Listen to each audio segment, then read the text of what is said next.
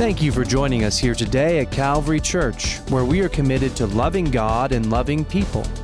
If you have any questions or want to learn more about who we are, visit us online at calvary.ca. Now let's check out this week's message.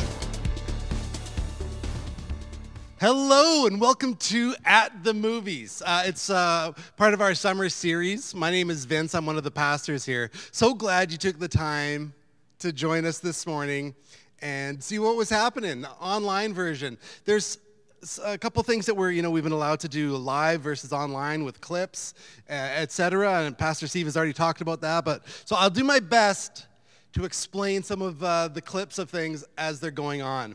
I know some of you have never been to the movie house before. And so the idea of seeing a movie, whatever. And some of you are at the movie house all the time, and so you'll have an idea. It's not a description of a movie, but to convey some ideas that come out of a movie. And some of what I'm talking about today is from the movie Inception. Now, Inception is a dream built in a dream, built in a dream. A dream that is so real, so vivid, that it's indistinguishable from reality. And what to do with these idea of dreams, because the Bible is full. It's got so many great dream sequences inside. God speaks to us through dreams sometimes. Maybe you've had that happen. There's nothing that warms me more than hearing of showing up inside of people's dreams. My previous boss, the Bishop McDonald, he one day I came into work and he was just mad. He was so frustrated with me. I'm like, what did I do? He goes, I just had this dream about you last night, and you were driving my car around like a moron and doing donuts in the church parking lot, and I just woke up angry at you. I'm like, yes! I have moved from not just reality, but I've seeped my way into your subconscious, and now I'm just starting to wreak havoc in there too. And it's just like, it made me warm on the inside. Just a few weeks ago, my coworker Maggie, she said, just had this dream about you. It's made me so frustrated. I'm like, yeah. So I was doing some recording and whatever. I needed you to help me with some recording thing, and you're playing this music, and it was just stupid. It's this stupid music, and you wouldn't stop playing it. I'm like, yeah. I've crawled inside your brain. And this idea of a dream that can be so real, you have a hard time distinguishing is that real? Was that not real? You see, in the Bible, there's dreams and there's visions. It's kind of like an awake dream with a dash of future sprinkled in. So where we come off the movie Inception is there's this fantastic scene where our lead, Leonardo DiCaprio, is speaking to his new employee about this dream state. And she's unaware that they're in this dream as it's happening. He's like, we're back at the office right now. You're in a dream. And she starts just freaking out a bit. It just seems so real to her. And what to do with that? You see, we have dream sequences. We have Joseph in the scripture talking about he was the dream of wheat, which is different than the cream of wheat. It's I dream of wheat. And the wheat was eating the other wheat, and what was happening, and it was Pharaoh's dream, and Joseph was going to be interpreting it. But Joseph also had his own dream that he was going to rule his brothers, and his brothers hated him for it and threw him in a big hole, sold him away to slavery. You see, these dreams are powerful. We speak these dreams. It's like, was that a smidgen of that futuristic aspect? Was it a God vision?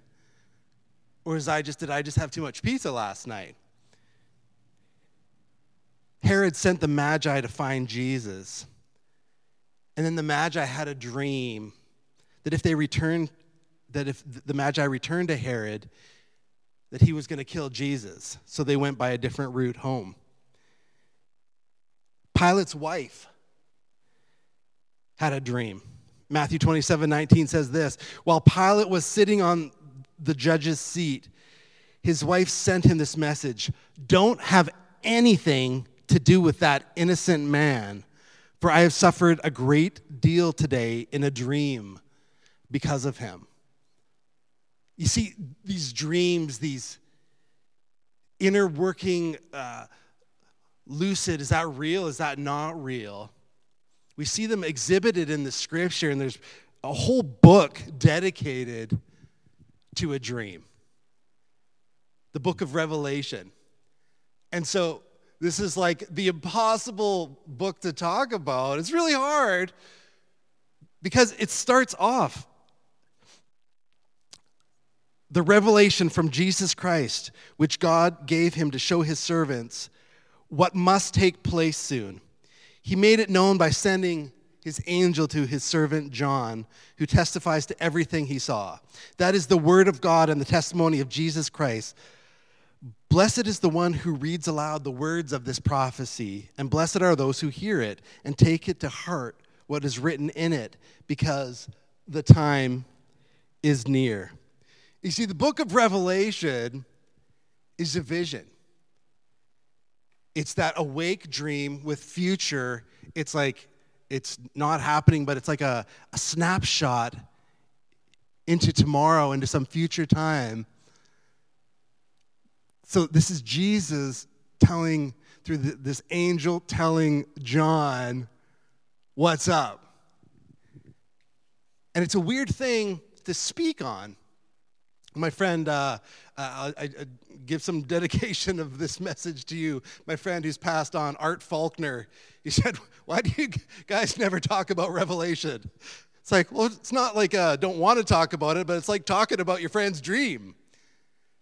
It's a tricky thing to be, because some of these are speculative. Some of these are, but because it's the words of Jesus and the dream of Jesus, well, I rank it up higher than, I had a dream a couple nights ago. I was reading through the news about how crocodiles were worse than alligators. And so, of course, that night I dreamt that I was being attacked by a crocodile. And so if I tell you about my crocodile dream, I don't put it on the same level as the book of Revelation. See, dream and vision, where does all of this go? You see, John 1:10 and 11, on the Lord's day, I was in the Spirit, John writes, and I heard behind me a loud voice like a trumpet, which said, write on a scroll what you see and send it to the 7 churches. The book of Revelation and the dream that Jesus is talking, the vision that he's sharing of the future, it is stark. It's a challenge to work through. And so I'm going to touch on some various points of it, and hopefully the intent of it is to leave you at a place of hope. The journey to get there is a darker one. People have attempted to write about the book of Revelation or put it into film with some interesting results. A famous one in 1981 called Early Warning. There's A Thief in the Night from the 70s. But Early Warning was very interesting.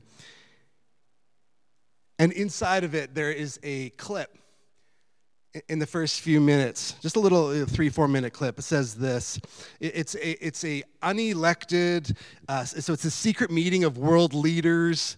They're taking a direction from this unelected kind of shadow government organization figure.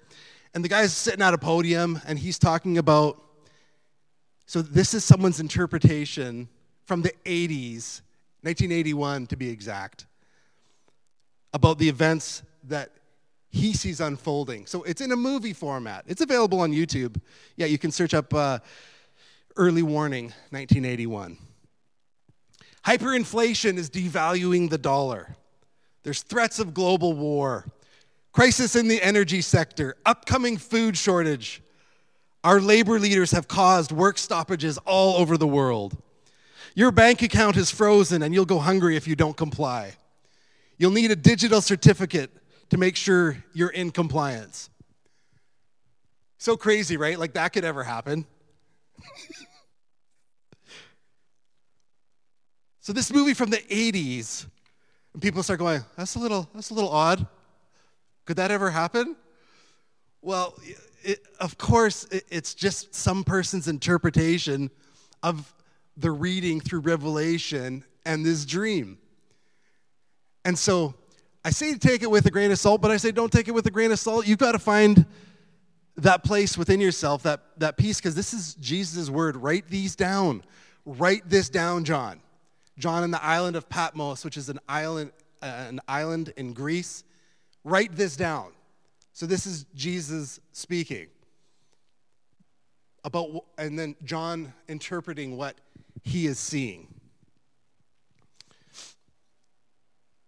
This skim through the book of Revelation real quick, and it's supporting scriptures. We'll kind of lead you through this 7-year journey. Okay, things kind of kick off at the end of time with this event called the rapture.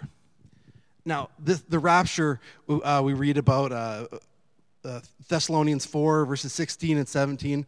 For the Lord himself will come from heaven with a loud command, with the voice of the archangel, and with the trumpet and call of God. And the dead in Christ will rise first.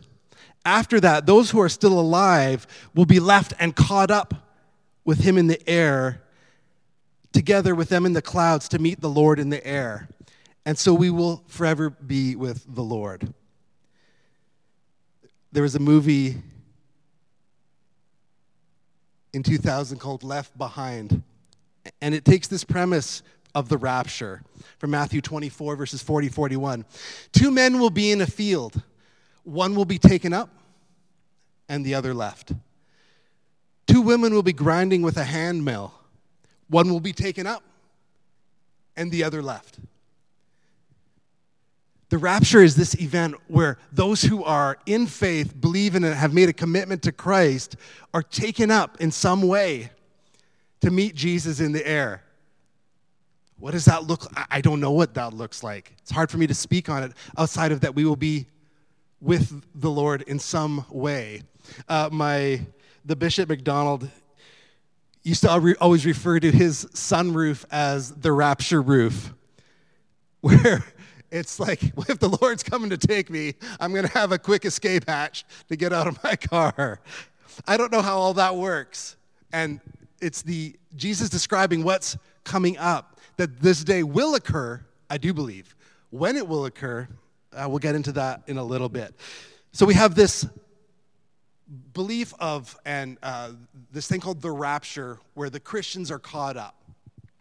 Now, some people believe that this kicks off this 7-year period called the tribulation, and so being raptured before is called pre-tribulation. Some people believe it'll happen in the middle sometime at the 3.5-year mark, mid-tribulation. Some people don't think that it all happens, that we all go up together at the end.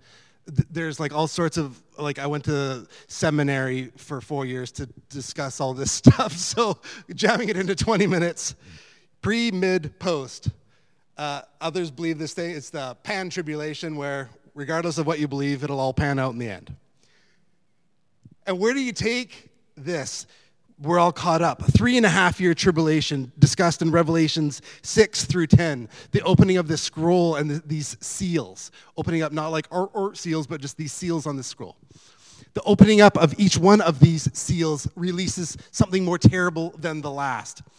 We have a rider in red, and so maybe you've heard of this phrase, the 4 horsemen of the apocalypse. This is in this first 3.5 years of the tribulation, according to Revelations 6, all the way through Revelations 10.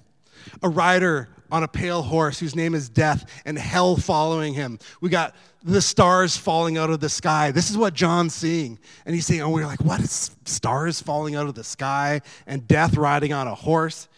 It starts to get pretty nuts out there. And then this event happens at the 3.5-year mark, where the installation of the Antichrist. Well, the Antichrist in 2 Thessalonians 2, 3, and 4 says this: "Don't let anyone deceive you in any way. For the day will not come, that day will not come until the rebellion occurs and the man of lawlessness is revealed.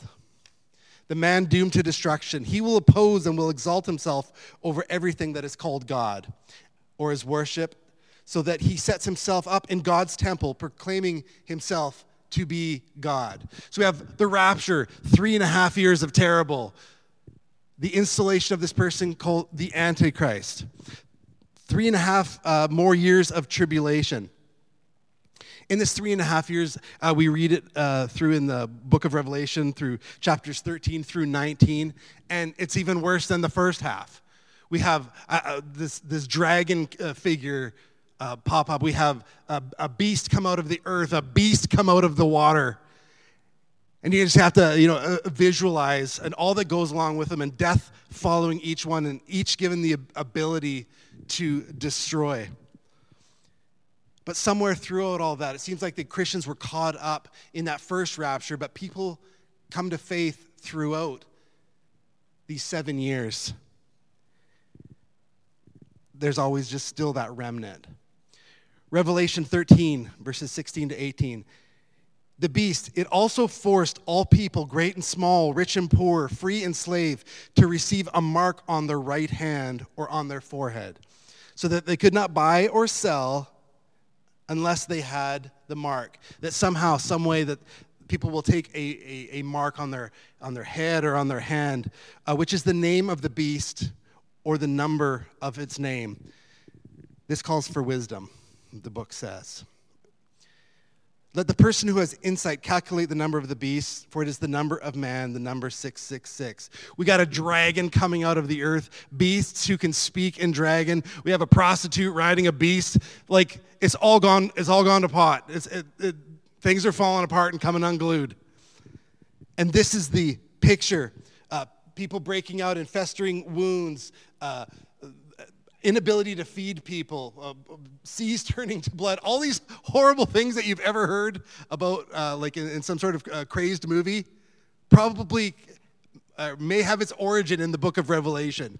It's really dark in through this spot, in the way that Jesus describes the world through to John. John's writing down what he sees. It is not a good day. I myself start each day with a run. That way I know that the day can't get any worse. But for these folks living through this time, it just keeps getting worse the next day, till finally, Revelation 19 to 20, we have this great battle. Jesus and the angels fighting the dragon. Jesus comes riding in on a cloud. Woo! Remember that song we used to sing, "Behold, he comes riding on a cloud"? It's taken from Revelation. And so John's seeing this. He's jotting it all down. Revelations 20, verses 1 through 3. "Then I saw an angel come down from heaven. He had in his hand a key to the hole without a bottom, some bottomless pit. He also had a strong chain. He took hold of the dragon, that old snake, who is the devil, or Satan, and chained him for 1,000 years. The angel threw the devil into the hole without a bottom. He shut it and locked him in. He could not fool the nations anymore until the 1,000 years were completed. After this, he must be freed for a while." At this point, Revelation 21 describes a new heaven, a new earth, all the chaos and destruction cleaned up in some creative, miraculous way. I don't know how it all, but that there is a new heaven and a new earth. It can never be night there because God's presence is there perpetually, bringing light. Now, if I was you as a parent, this is not a great bedtime story. You do not get to tell your kid, "We're reading out of Revelation tonight. Okay, sweet dreams," and then turn off the light and leave the room. That's not quite fair. But the envelope of Revelation is a tale of peace. have no fear. You see, the beginnings of Revelation come in with some of the classic thoughts when you think of Jesus: love, peace, things are going to be okay. We can get so worked up, maybe in our own lives, about what the end's going to look like. Skynet's coming. AI is taking over the world. There's strife in the seas over here, and this part of the world's falling apart. And there's a fentanyl crisis, and there's an energy crisis. Crisis after crisis, a banking crisis, and you just choose to not be in crisis because of the words of Jesus. And so I get that out of the way to get to the hope of Revelation. Revelation 3:20. The invitation of Jesus is the same today as what John wrote in the book, Revelation 3:20. Jesus saying, "Here I am. I stand at the door and knock. If anyone hears my voice and opens the door, I will come in and eat with that person and they with me." You see, Jesus isn't barging down your door. He's a gentleman. He's not kicking it in with, like imposing himself. But he is knocking. Maybe sometimes you can hear that in your own life. The chaos, the stuff around, you're just like, oh, bring me peace, Lord Jesus. Matthew 24:36 says this: "About that day or hour, no one knows. Not even the angels in heaven, nor the Son, but only the Father." So we don't know when all of this is coming down, just that the scripture records that it's coming down. And throughout the years, people have thought various points, they thought maybe it was happening. Luke 21 verses 8 and 9 says it this way. He replied, "Watch out that you are not deceived. For many will come in my name, claiming, 'I am he. The time is near.' Do not follow them," Jesus says. "For when you hear of wars and uprisings, do not be frightened." This is also the word of the Lord. Do not be frightened. These things must happen first, but the end will not come right away. You see, with Jesus standing at the door, knocking throughout the ages, whether it's this in the 2000s, but he's been knocking at the door for a couple of thousands of years, and people will respond to that. They hear Jesus like, "Help me, help my life today," but that there is a life beyond this one, and that at some point this all goes away. And being prepared for that moment. Live like he's coming tomorrow. In the first century, people thought it was Nero. The Christians thought, this is the end, it's over. Nero is literally tying people to posts. The Emperor Nero tying Christians to posts and setting them on fire as to the torch down a long driveway. Just total nuts. Thought, surely this must be the Antichrist. Constantius II and his pushing that Jesus was not God, that's 4th century. They thought, this guy is the Antichrist. People thought Napoleon was the Antichrist. And coming in at number 1, throughout the ages, of course, people thought Hitler has to be the Antichrist. Could you imagine going through what people went through during that era?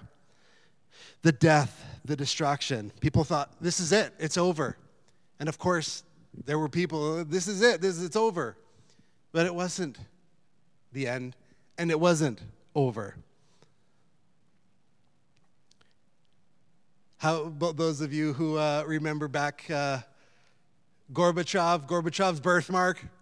If I just look at it right, it looks like it could be a 6. Is Gorbachev the Antichrist? No, he wasn't. How about control the alternative and delete? Control alternatives and delete. Control alt delete. Is Bill Gates the Antichrist? I don't know. I don't think so. Am I intended to use these words of Jesus to live my life in fear. Does that sound like Jesus? I want you to be afraid. Particularly when he says stuff like, fear not, or peace be with you. I have overcome the world. These are the thoughts of Christ. And John is painting out that picture as he's been told by Jesus in Revelation, not as a point of fear, but a final great saying from my former mentor. I've read the back of the book, and we win. Matthew 24, 23 to 25. At that time, if anyone says to you, look, here's the Messiah. There he is. Don't believe it. For false messiahs and false prophets will appear and perform great signs and wonders to deceive, if possible, even the elect, even me and you. See, I've told you ahead of time. Jesus is like, let me get this straight in advance. Well in advance, I'm telling you, don't believe that stuff. Living in fear about what is coming to get you is not living. Live while you're alive. Bon Jovi, help me out. I just want to live while I'm alive. Write a song, Bon Jovi. Live like Jesus is coming tomorrow. Don't live in fear. All the funny things throughout our lifetimes. This one's a little early. Mary Bateman, 1806. She had the prophet hen of Leeds. This prophet hen.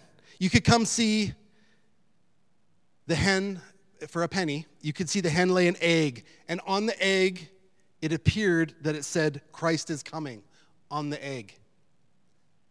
And she charged people a penny to come see this. It was very much discovered afterwards, and it's documented out that she was writing with some sort of ink, corrosive ink, onto the shell, Christ is coming, and then stuffing the eggs back into the chicken. You can check that out. That's a thing. That happened. Anyone remember Halley's Comet? For those who around, 1986 was its last pass. For those who make it, it'll show up again in 2061, kind of a 75-ish year cycle.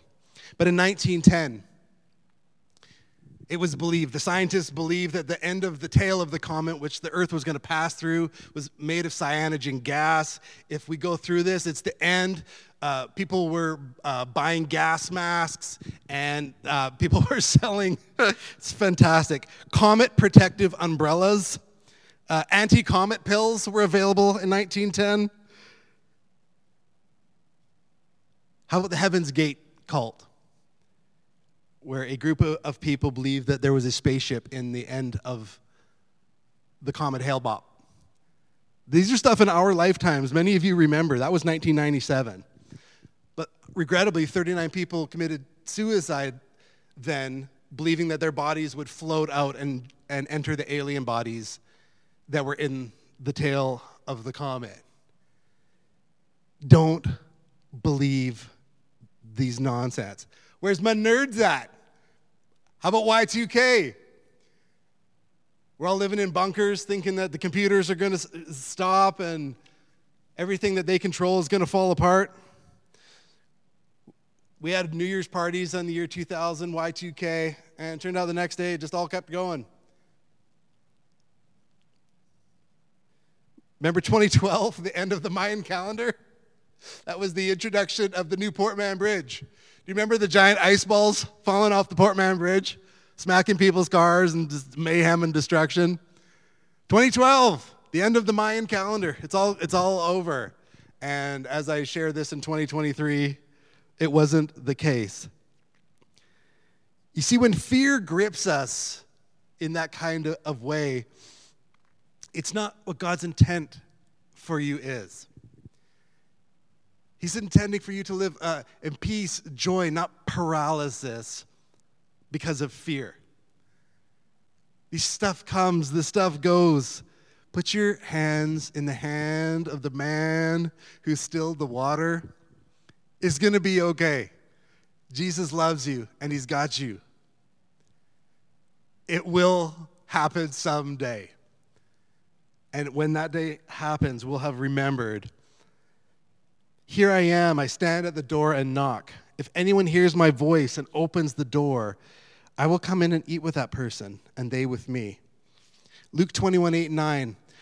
Watch that you don't deceived, for many will come in my name, claiming I am he. The time is near. When you hear of wars and uprisings, do not be frightened. Don't panic. Live like Jesus is coming tomorrow. And he said these things in closing in John 14.